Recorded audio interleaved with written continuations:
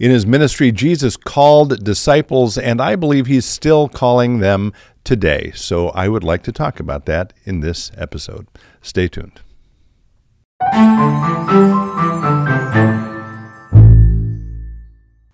Hello, friends. Pastor Tim Westermeyer here, Senior Pastor of St. Philip the Deacon in the western suburbs of Minneapolis. Good to be with you as always.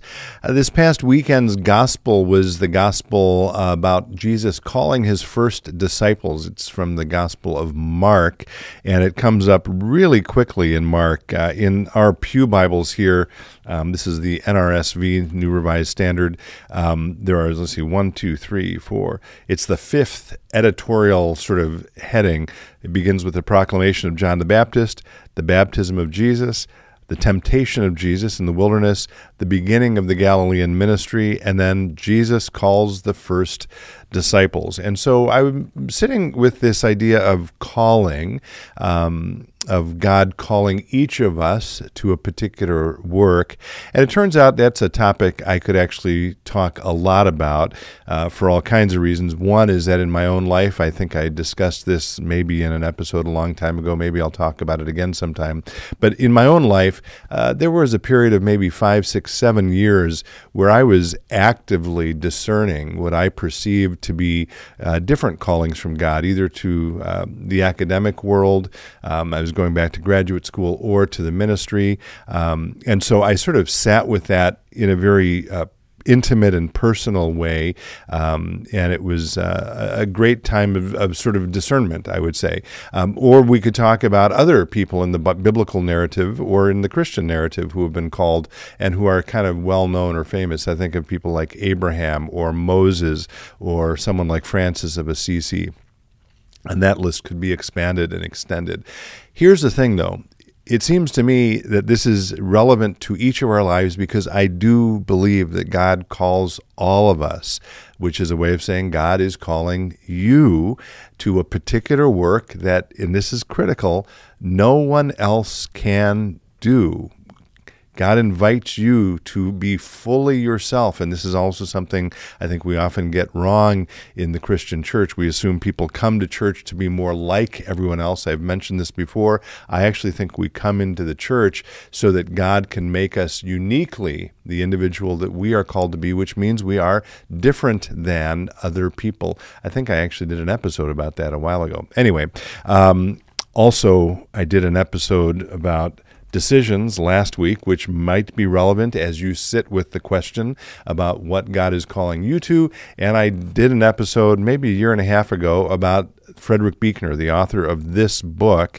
I think I did it shortly after he died. That was in August of 22. And anyway, rather than rabbit on about my own call story or the story of others or biblical narratives, what I'd like to do actually is simply read a very short entry in this book, Wishful Thinking. I'm sure I've mentioned this before. It may be among the most famous things that Frederick Buechner ever wrote. The entry is called Vocation, and as you will hear very quickly in the entry, it is actually simply a fancy word for calling or call. And so I'm going to read this as maybe kind of a devotion for you today as you sit with the question, what is God calling me to, and how can I discern what that is or where God is calling me? So here's what Frederick Buechner has to say about this. Again, the entry is Vocation. He writes, "It comes from the Latin vocare, to call, and it means the work a person is called to by God.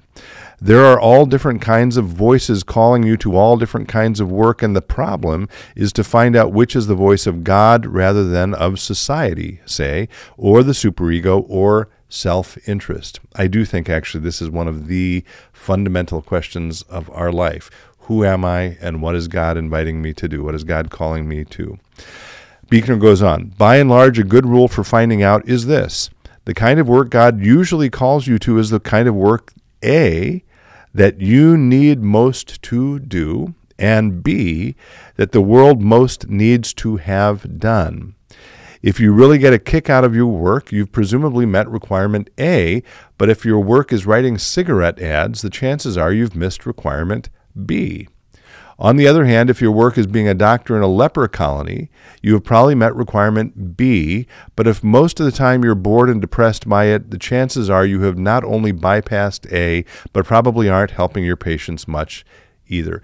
I love the sort of balance there. Again, in both of those parallel comments in that very short paragraph, Buechner is saying, don't forget, what makes you happy, what drives you is part of the equation. That's a real, legitimate way we discern what God is calling us to. What do I love to do, right?